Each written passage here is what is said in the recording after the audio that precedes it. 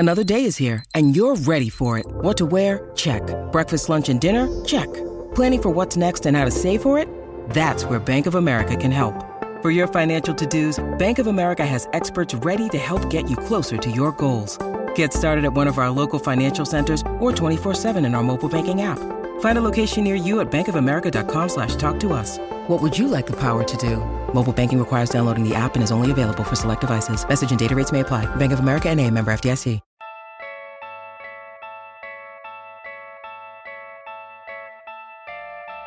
How good has this Spurs-Grizzlies series been? Will Steve Kerr be able to coach again this season?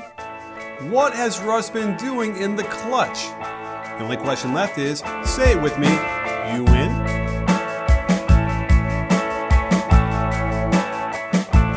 Hey sports fans, Coach Nick here, and welcome to the B-Ball Breakdown Podcast. As always, we are joined today by Coach Dave Dufour on the road again, which is kind of getting crazy, but I suppose it makes the home much fonder when you travel far away. What is it? Yeah, I haven't slept in my own bed in a month. Okay. Yeah. Well, you're doing the NBA thing. I guess you're doing what it feels like to be an NBA player. That's right. I'm trying to get a taste of it before some team offers me a job. Yeah, right. You know what? You can put that in your resume. Like, I have spent a lot of time on the road. That's true. Actually, from everything I hear, that apparently is a skill. I guess so. Yeah. Do you roll your clothes when you pack them and put rubber bands on them? No, I don't put rubber bands, but I do roll them. Yeah, I think rolling actually it works pretty well. And then the key is carry-ons only. Oh, yeah. That's tough. I don't mind the carry-on usually, but I also like having my hands free at the gate and just not have to drag anything around. So it's an interesting conundrum. Yep. Always pack your socks inside your shoes that are in your bag. Oh, that's a good idea. The shoes are always a problem. You get all packed, whatever, and all of a sudden you realize you didn't put your shoes in there and there's no room and they take up. You got to put the shoes at the bottom. Put the shoes in the shoes go in first. Okay, I'm good at this. We'll do a whole podcast then on how to pack with Coach Dave. There you go. Now, all right. Well, let's talk a little bit about the games because we're in the midst of the playoffs. First round, probably like we thought, maybe the best first round we've had in the years. It's been incredible. I mean, it really has just been. I mean, so entertaining, extremely quotable. The interviews have just been fantastic. I mean, we had Russ tonight with his I'm not going to call it an outburst, but, he was obviously a little bit perturbed and wanted to protect his teammates. I don't know how quotable that is, but it's definitely memorable. We had Fizdale with they're not going to rook us and take that for data. What was the other thing? There was another one that was really great. Oh, from Fizdale? No. Oh. Just from this playoffs. It's just been entertaining on and off the court. It has. It really has. And, every time I think, oh, my God, that's the best game of the playoffs, we have another one that's just even better or more epic. And it's just, more great things we can do. And I can break down on video. I mean, I just did today the Spurs-Grizzlies finale, the last 5 minutes of regulation and then the overtime. And it was some of the best, most compelling basketball I had seen in a long time. Now, I think the beginning of the game was a little bit rough and really really tough to referee this kind of a game because it's so physical. But just the execution and the toughness they had to be able to knock down those shots was amazing. Yeah, the fourth quarter and overtime of that game is probably the most entertaining 17 minutes of basketball that I've watched in forever. I mean, it was just amazing. It was so much fun.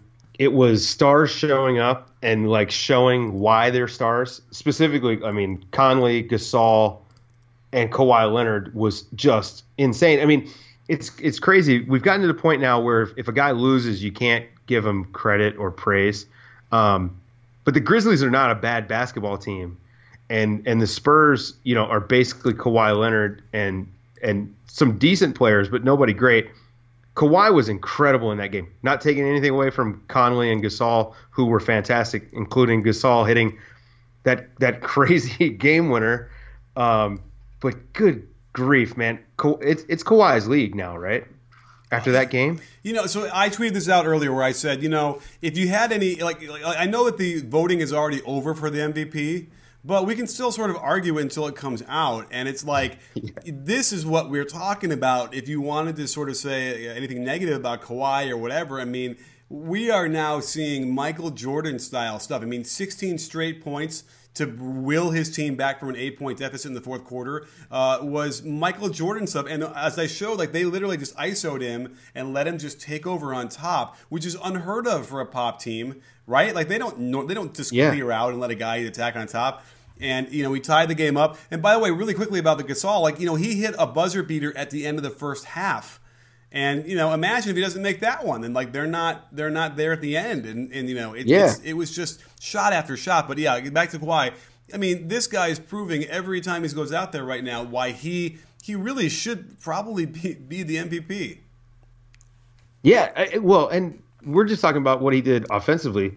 And his defense was fantastic. Like, look, LeBron is the best player in the league. Okay, and Steph Curry is probably the most skilled player in the league, and he's just on that next level, just below LeBron. Like, LeBron is by himself, as far as I'm concerned. Kawhi is in that conversation with the Curry, you know, and LeBron and KD. I think that, like, he's on that next tier, just below LeBron, but I think he's like inching up. I think he's going to catch LeBron next season because his defense, to me, his defense makes up for any of the offensive advantage that LeBron has, just because LeBron does not bring it on defense at all at this point. Well, no, let me say this. Today, LeBron's great for a chase down.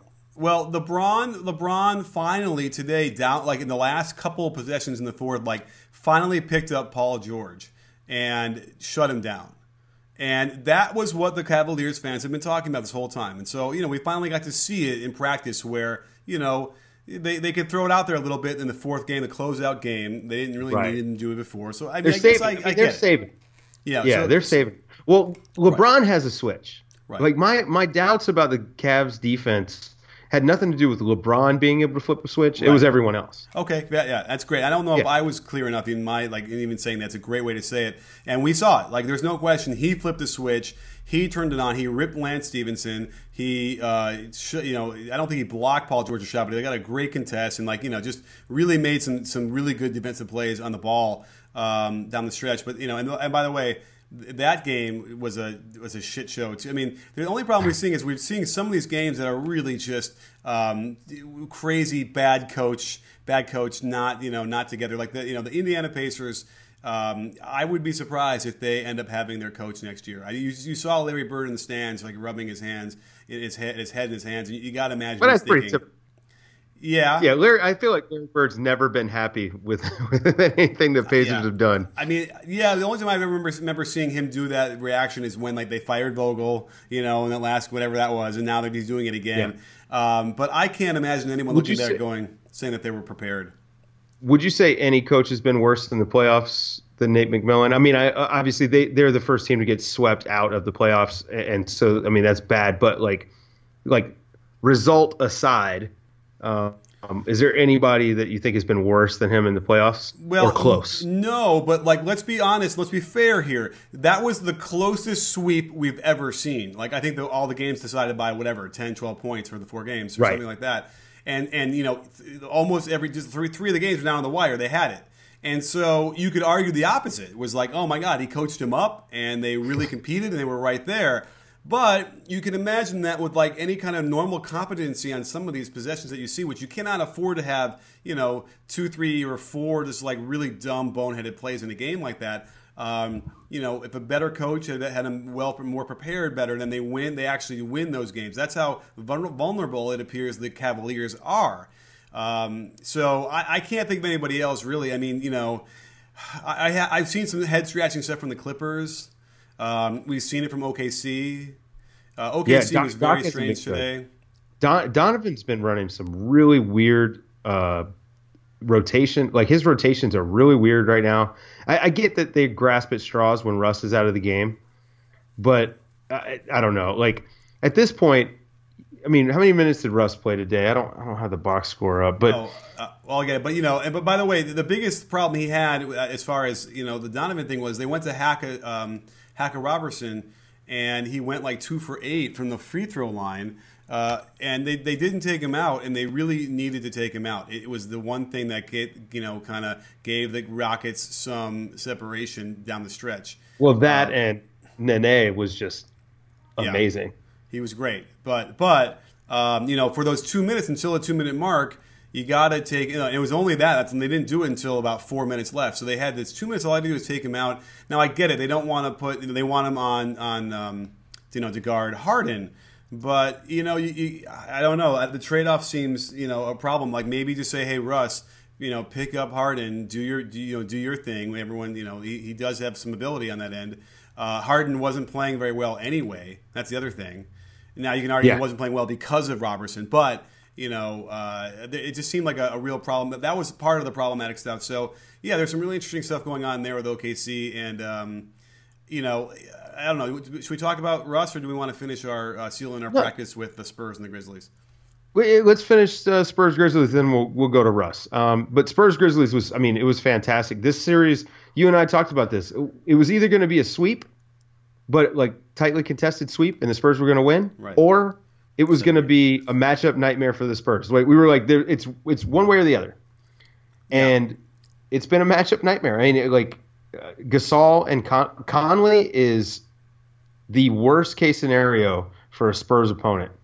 He's a big athletic guard who can shoot and finish inside, even with that terrible right-handed floater that you hate. Yeah, he was good with it. He was good with it the other night. I tell you that. Yeah, and so at the point of attack, it's just tough. The Spurs are having a hard time getting any traction on defense against them. And when Gasol's out there, they just throw him in a pick and roll. Throw him in a pick and roll. And the Grizzlies are just good. Fizdale is a really good coach, by the way. Like, this is a great showing for him. He's really putting these guys in a position to succeed. His rotations have been really nice. And JaMychal Green is probably going to get $50 million this offseason. Yeah. He looks good. Ennis looks really good, too. So he's got these guys playing. He's got Harrison making plays. Harrison makes the game-saving block in a crazy sequence that went back and forth. Another reason why it was the most epic game of all right now. That literally, here's a guy who's playing the D League and couldn't shoot, couldn't handle the ball, couldn't make it in the NBA. He's playing good solid minutes in crunch time for the Memphis Grizzlies and making plays. It's crazy. Yeah, and for you guys that didn't see it, or even if you saw it and you just want a kind of a breakdown, got to go to Coach's YouTube and watch the breakdown that he just put out. It just lays it out so well. You get to see some stuff that you probably didn't notice when you were watching. Fantastic stuff. And you don't have to go that far to find fantastic food delivered right to your door from Blue Apron. They're like the Boston Celtics of fresh ingredient and recipe delivery services. Number one. Just like a good NBA team, you need chemistry, and that's what cooking is, both with the preparation of their fresh, high-quality ingredients and by bringing your family together to cook. I just prepared Parmesan-crusted chicken, and it had me using oh-so-tasty fromage blanc. That's right, I'm speaking French. And these meals cost less than $10 per person, delivered right to your door with the exact amount of food pre-measured for you, and you'll never see a repeat recipe for a whole year. Head over to blueapron.com/CoachNick and you'll get your first 3 meals absolutely free. Even the shipping is free. It's like Kyrie nailing a 3 to finish the comeback last year. Only you just need to type in blueapron.com/CoachNick instead. Much less pressure here, sports fans. So check out our friends over at Blue Apron today and begin a life of culinary fulfillment. Wait, did I leave the oven on? And by the way, we're going to start doing multiple videos a day. I finally cleared my schedule out, and we're going to be ready to do some stuff. So it'd be awesome if you want to come by and visit us over on YouTube. And by the way, BeatBallBreakdown.com. Somebody we know just wrote an article up there that was really good. It was all right. It was fun. I enjoyed doing a game recap, and then of course the Hawks come out and handle business. So. Yeah, it didn't look so great when I said that the Hawks should just go ahead and blow it up before the season's over. Yeah, it's a very strange series going on there as well. But it really is. Before I forget, I do want to talk about Pop, because we're talking about coaching and maybe bad coaching or whatever, and like there's something going on with Popovich that we've always sort of talked about with his rotations. And even last night in the crunch time, he was playing Tony Parker, David Lee, Kawhi Leonard, LaMarcus Aldridge, and Patty Mills. And my red light went off when I was watching it, going, like Patty Mills and Tony Parker together, it just seemed weird to me. And I went up to NBA Wowie and I checked, how often that specific lineup played together. You want to guess how many minutes all season? 8. 6. Good grief, man. So the David Lee stuff, like David Lee, he had a renaissance year. I mean, and I don't even know what you would call it because it's really the first time in his career that he's played any defense. So right. He actually had, to me, a nice season. And that's just, I don't know how the stats look, but I mean, watching the games, I mean, I watched, out of 82 games, I think I probably watched like 65 Spurs games. His defense was actually really solid. The most impressive part was how much he was captaining the defense. Like he was very vocal and active. So he was good. So I get like with Dedmon out playing David Lee, although I think I'd rather have Powell in there than David Lee just because of how much more Powell brings on the offensive end. And he's at least a big body. Yeah, I guess, but I mean, to me, it's Powell's defense kills them. I mean, every time he's in there, and you see him after they score, he gets all frustrated, and he knows it was him, and he's chagrin on his face. It's really it's just not And he used to be better. He was a really good defender back in the day. He just doesn't have. I just don't think he has whatever it is physically to move and be able to defend like he needs legs. to. He's knees, old. whatever part of his body it takes to just move. Here's right. what I want to know. What did Jonathan Simmons do to Greg Popovich that he cannot get in the games?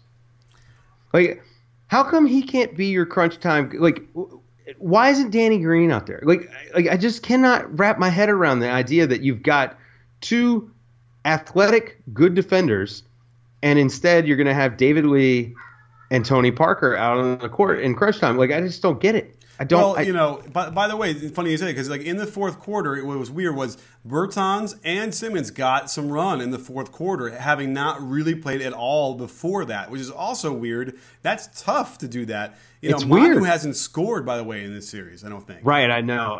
Like people were complaining about Parker the other night, but really Manu has been bad. Like I'm pretty sure Manu is going to retire after the season, and like he just looks tired. Yeah. Which is 39 years old, right? Like.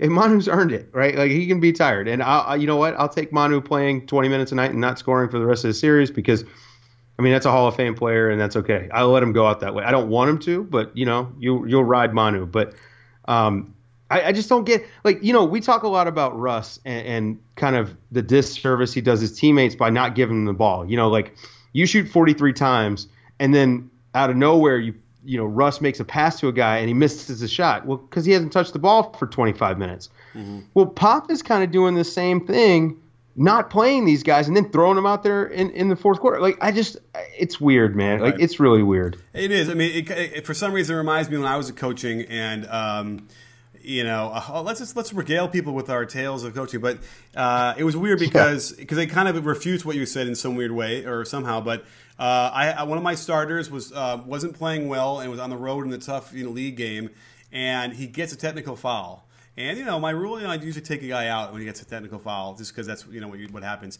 So the team that's out there goes on a crazy run because we were down and whatever. They go on it's an amazing run, come all the way back, and it's like we're down by 3 with 5 seconds to go. We're inbounding it like almost all the way down, and I put him in. And I designed some crazy Hail Mary play, whatever, and he banks the three-pointer in to tie the game, going overtime. And I remember the dad being so mad at me because I didn't put him in earlier, and I set him up to fail, even though he hit the shot. I don't know. I guess I'm feeling a little vulnerable right tonight after some of these tweets, so I'm just laying it out there. But all right. Well, so that's a good segue. The tweets, right? Like, let's talk about Russ. Okay.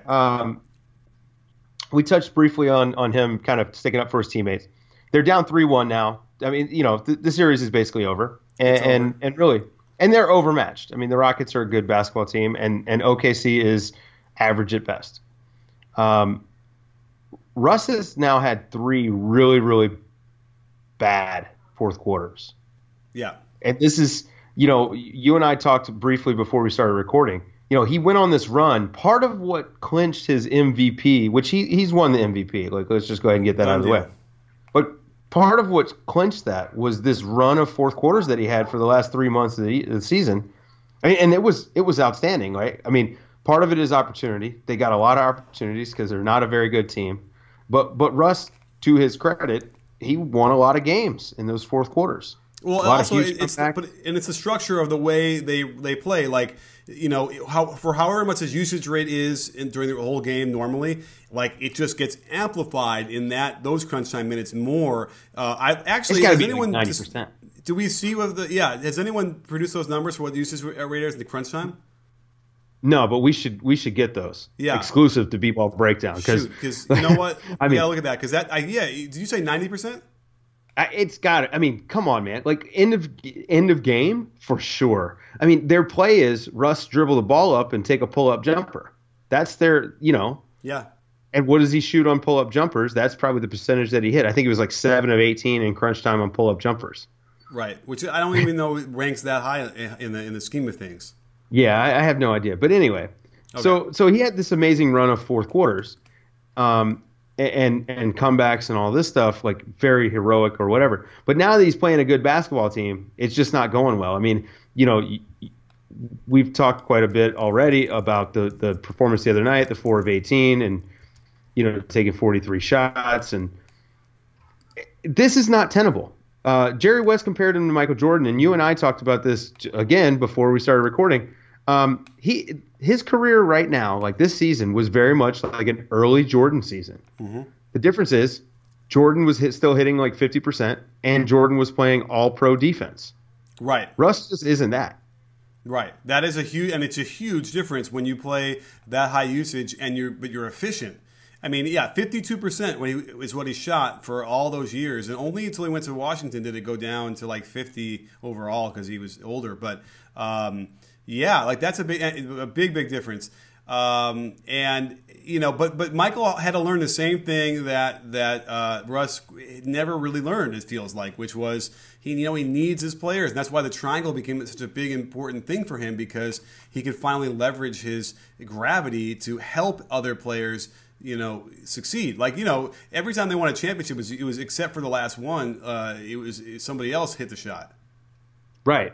He was making the right basketball play, which LeBron has been killed for his entire career unfairly. Right. Making the right play. Like, it's a team sport. There are 5 guys. I mean, you're playing with 4 other guys. You really do take them out of the flow of the game when they don't touch the basketball. I mean, all 5 guys don't need to touch the ball every possession. But man, it'd be great. Like look at how successful the Spurs have been with what you could call average talent outside of Kawhi because they move the ball. Guys move without the ball. Guys are more active. People play harder on defense when they touch the ball on offense. Yeah. This is like a thing that we know. I mean, anyone that's played basketball, they know what it's like to play with a guy who dribbles 15 times and then chucks the ball. You don't get back on defense. And that's, these guys are at the top of the sport at their peak. You telling me that they can't hit an open jump shot? I refuse to believe it. Also, Victor Oladipo shot 36% this year from 3. Russ shot 34. Right.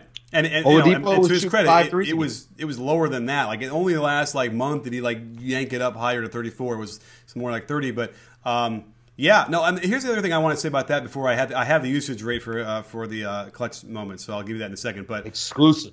Yes. The thing is with Russ is that just because you have teammates that you don't think are good enough or whatever, it doesn't give you the excuse to make bad decisions.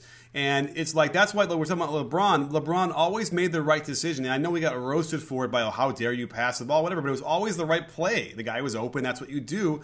And I think that's the mindset. So I know that Russ doesn't trust his teammates. I feel like because they haven't come through in the past. But that's not the point. The point is you're supposed to trust your teammates, and that trust will then build the confidence that they need, and eventually they will get better. These are pros. These are not high school players he's playing with. Maybe I'm too kumbaya about it, but that just seems to be how it should go. I think it makes Russ a better player if he does that. I think that part of he is blasted, and I blast him for this. He's an inefficient scorer. Part of that is because the defense can shade away from everyone else. They know who's taking the majority of the shots. If you're taking half your team's shots, I only have to guard the other guys once the pass is made. Until then, I can load up on you. I can just, and he's taking tough shot after tough shot. Like, I would love to see Russ get down to 20 to 22 shots a game, but I think he can still score 30 points a game at that if he's, moving the ball a little bit more. Like, I don't care about the 10 assists because the team, like, he might have 10 assists and the team has 15. Right. Yeah. If he had 10 out of 30, 35, that's different. But he has the ball so much that there's just no assists to go to anyone but him. And, you're going to have 15 assists anyway. Yeah. For a team, at least. Oh, yeah. So, absolutely. Those assist numbers are skewed just because he touches the ball so much. All right, well, I want to know, what's his usage rate in the crunch time? Okay, so we have all these different breakout metrics, and they get more interesting. But in the last 5 minutes, if he's behind or tied, it looks like less than or equal to 5 points. His usage rate is 66.2. Good grief! But in the last 3 minutes, when it's greater or within 5 points, behind or tied, or behind by 5 points or less, or tied, his usage rate is 78. And then it goes over 100 from there. Last 30 seconds, last 10 seconds, it's over 100.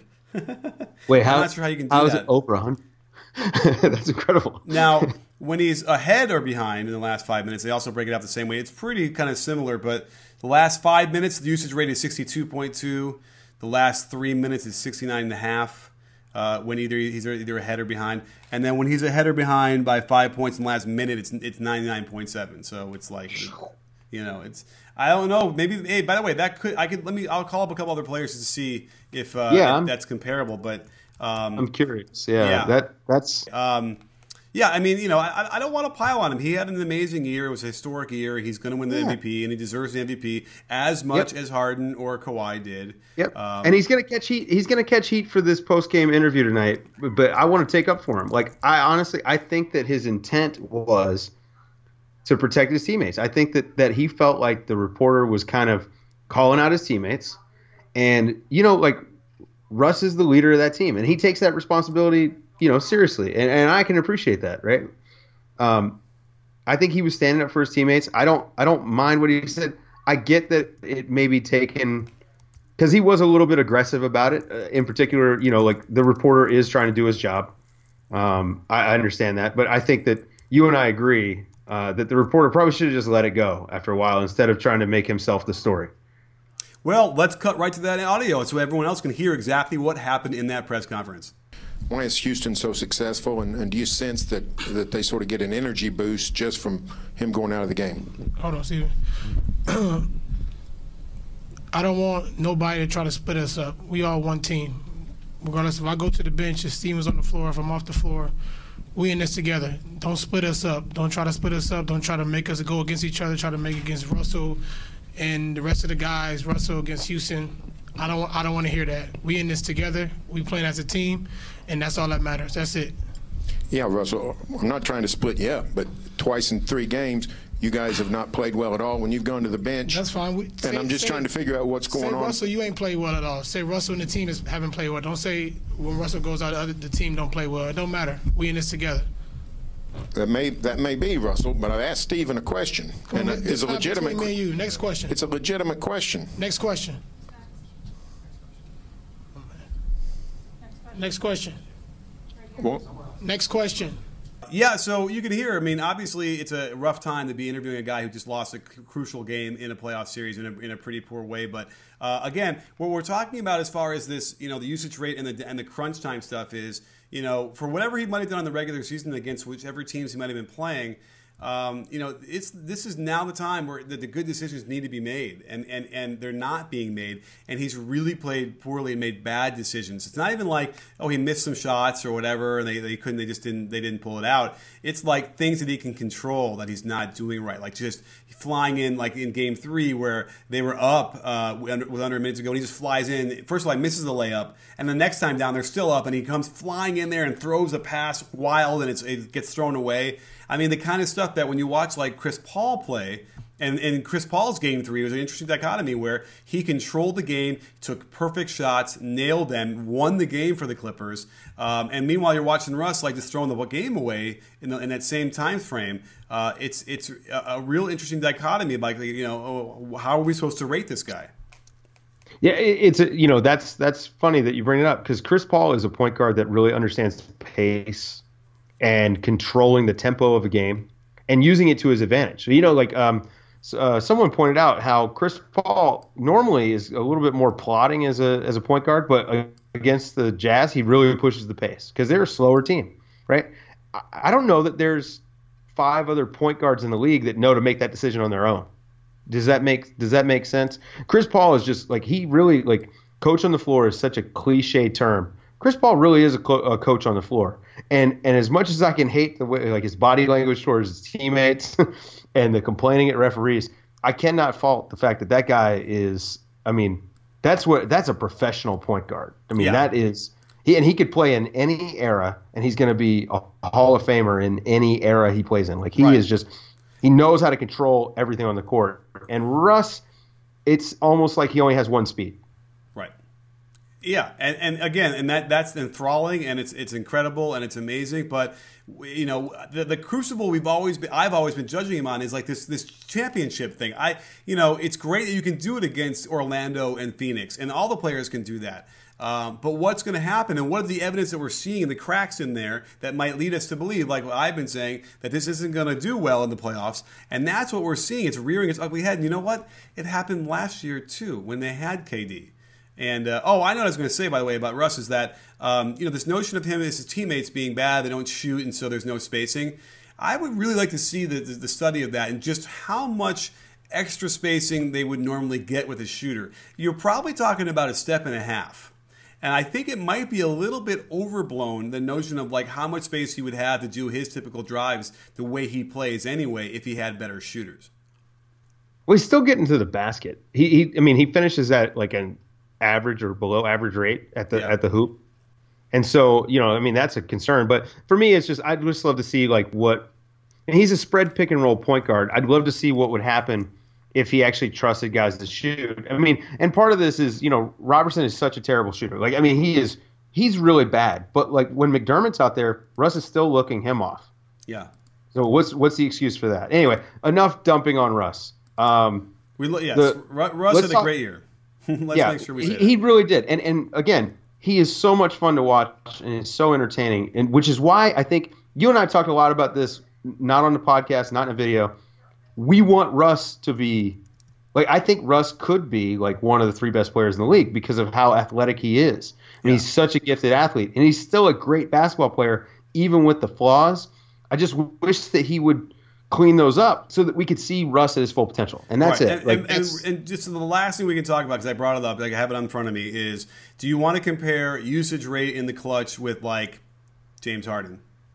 Sure, yeah. There's a guy, I mean, he's obviously got a higher usage rate. So what has he got in the clutch? So do you want to do ahead or behind or tied?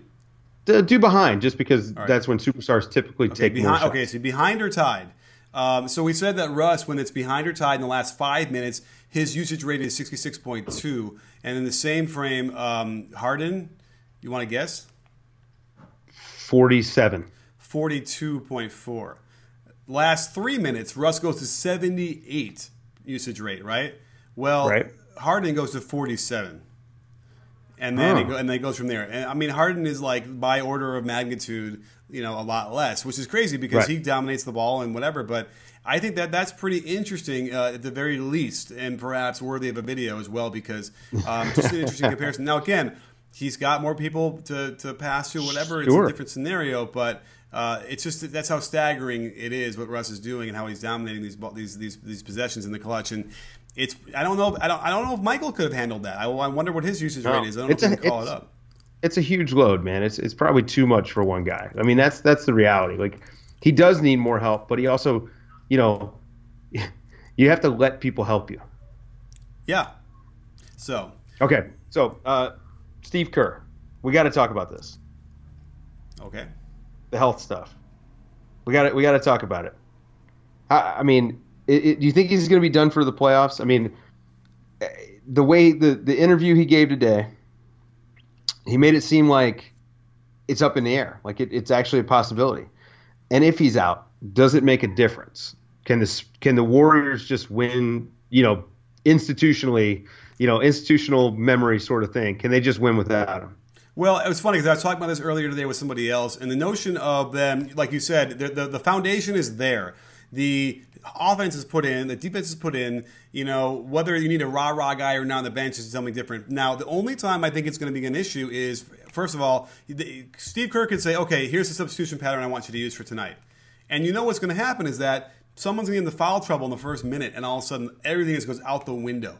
And now he's got to fly by the seat of his pants. And then there might be a time when he has to drop a play in the huddle. And I know they're not going to probably have those set up ahead of time, only because you never know like who's in, who's not, what did Curry tweak his ankle or not, whatever. It's like you just need to be able to do it on the fly. And that's another reason where you got to be maybe cause for concern, because I don't know that Mike Brown is that guy who draws. Mike Brown did a great job. Mike Brown did a great job in Game 3. He really did. His substitutions were fantastic. I thought bringing Steph back earlier in the fourth quarter to really close out that game, I thought that was really smart. Leaving Draymond out on the court a little bit longer than usual. I think he made some really nice moves last night. I actually am. Apparently, I'm in the minority here, but I think Mike Brown is a good coach, and there's a reason this guy keeps getting hired, right? Like it's hard to be bad and respected, and he's respected. The players like him, front offices like him. I mean, Steve Kerr, could have probably hired any free agent coach to come work on his bench. I mean, he's almost a guaranteed ring, as close to a guaranteed ring as you're ever going to get. And he chose Mike Brown. I mean, I think that speaks volumes. Okay. I mean, I don't know. We'll have to see. It's up in the air. I think at best it shouldn't be a problem. It should be full steam ahead. But at worst, the worst case scenario still doesn't seem to be that bad. Right. We saw Luke Walton did it. He stepped in and he was able to do it now. It shouldn't be that different, and the players probably shouldn't feel it that differently either. In theory, I just wonder what's going to happen in that pressure situation where you got to make the right substitution, or you got to make the right play call, out of a timeout, or the right design of a timeout, for the last end game scenario. We'll find out. We'll find out pretty quick if it happens. Right. But the real question is, does that mean that Steve Kerr is out for the playoffs? We know that he's out for the rest of this series, which is probably maybe like one more game or two more games. What's that? You think it's one more? It's one more game. Yeah. I mean, look, man, we saw this when KD was out. The Warriors are like 17-4 without him this year, including the 18-4 now because he's missed the last two playoff games. I mean, the Warriors are a freaking buzzsaw without KD. Yeah. You and I have talked. We've toyed around with the idea that is there a chance they're better without KD, which is kind of ridiculous because no, probably not. But they really do kind of like those guys really lock in when KD's not out there. I feel like they're a lot more focused because they're rightfully so. Their margin for error is less. You don't have a guy, a 7-footer that 7-foot guard that you can just hand the ball to and say, hey, we really need a bucket right now. I would imagine KD is also out for the rest of the series. Up 3-0 and winning the way that they are, I just don't know if it's worth it to play him. How much do you think that's the right call, or do you feel like they need to get him back for rhythm? Oh, that's a good question. I think to me it's a no-brainer. He shouldn't play at all, especially with the calf like that. Like you need to get that rested and healed. So he shouldn't play. But you're right. You risk a game or two of rustiness coming back and maybe not being in good enough shape. And that is an issue that they could get stung, and get a game stolen from them that way. But I have to say that as of now, it's a no-brainer. Let him rest and then just rely on the fact that he's an athlete, he's a superior athlete and a professional and all that stuff, and would be awesome coming back. So, And then the other thing with the Warriors that you and I think both agree with, overwhelmingly, resoundingly agree, is that they got to find a way to get more minutes for JaVale McGee. Yeah. Well, yeah, I mean, it's more minutes for JaVale, less minutes for Zaza. But you know what it is with JaVale? It's like, he probably has some sort of focus issues, right? We just, you can see it right when he checks in sometimes, where he's just scattered and all over the place and everything like deer in the headlights. He just can't process everything, and it might be something, who knows what, but you can see in his eyes now, right, that he's got a look on his face. I think that one of the smartest things that Kerr started doing down the stretch this season was when they checked JaVale in, the first thing they did was run a lob play for him. Yeah. They've got like 6 or 7 lob plays for him, and they make sure they get him involved on the offensive end immediately. But he's been so locked in defensively, active. I mean, he's tipping out balls on the offensive glass. Like, he really, that's a guy that I think could win them a finals game. He's so athletic. And it's a matchup nightmare when he's doing what he's been doing the last couple of games. He's just really, really good. It's a lot of fun to watch too, because I'm a JaVale guy. I like JaVale. He's a nice dude. I love that he carries a jug of water around still. You watch him at the Drew League sitting on the bench. He's just having fun. The guy he's just a nice dude. And I love to watch him playing like this. It's a lot of fun. Oh yeah, no question. And it's funny. Really quickly I called up. I'm curious because I kind of feel like the guy that benefits the most when KD goes to the bench or is not playing is Klay Thompson. I'm kind of looking at the numbers in NBA Wowie when he's with Kevin Durant on the court and then without him, and they look kind of similar, believe it or not. Oh yeah, that's just Klay Thompson, as he said coming into the season. Klay Thompson wasn't sacrificing anything. Yeah, right. And so he took more shots, I think. Yeah, But and so that it's getting back to even that question of what are they better or not without? I mean, obviously when KD is in there and they had that death lineup and they're playing defense, that's they're going to win the title. I mean, there's no question about it. And if they don't, it's going to be just a shock. And you know what? We'll all be surprised. Just but no one would be crazy to predict that they were going to lose when you see them play that way. Right. Yes. So. Anything else we want to touch upon? Any of these other games? Just again reiterate that this playoff so far has just been fantastic. It's so much fun. Just as a fan of the sport, it has just been so much fun to watch. These matchups have been incredible. We didn't even talk about the Bucks and the Raptors, and they've been a little up and down. I mean, the Bucks are a young team, so of course it could be up and down. That game now tied 2-2, or that series now tied 2-2. So Bucks won't win in 5, like I said the other day. Might have been a little bit of a reach, but God, I mean, this playoffs. I can't remember a playoffs this good. Maybe 2008. You know what? I don't even know. We have to go back and look. But I think there was one maybe before that, or no, more recently that we're kind of saying the same thing. I'll have to look back and figure out what it is. But it's not. It's definitely few and far between. And I can't think of. I can't imagine anyone being better than this. So that's the other thing. I mean, there's really a lot of interesting storylines. And we'll have to see. It's too bad. The Pacers. I think we deserved another game at least from the Pacers-Cavs. It was that good of a series, and if they could have just kept it together on a couple more possessions, they would have pulled out. By the way, at least one of those games, they might have been able to pull out 2 of them, and then we'd be talking a whole different story. But you know what? That's probably the part of the aura of being the Cavaliers. Yeah, that's a LeBron. I mean, LeBron is just. He's a monster, man.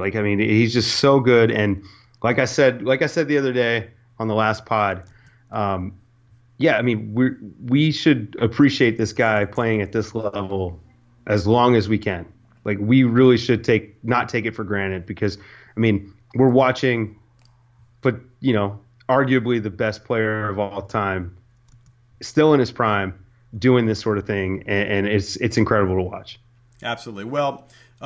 Great show tonight. Really good stuff. We have a lot of things coming up, so you got to make sure to check over our YouTube channel. We'll have a lot of videos there. We'll have some more live shows in and around the games this week. So keep your ears open on Twitter and anywhere else that you can get the news, and we'll make sure we try and get that information out as easy as possible.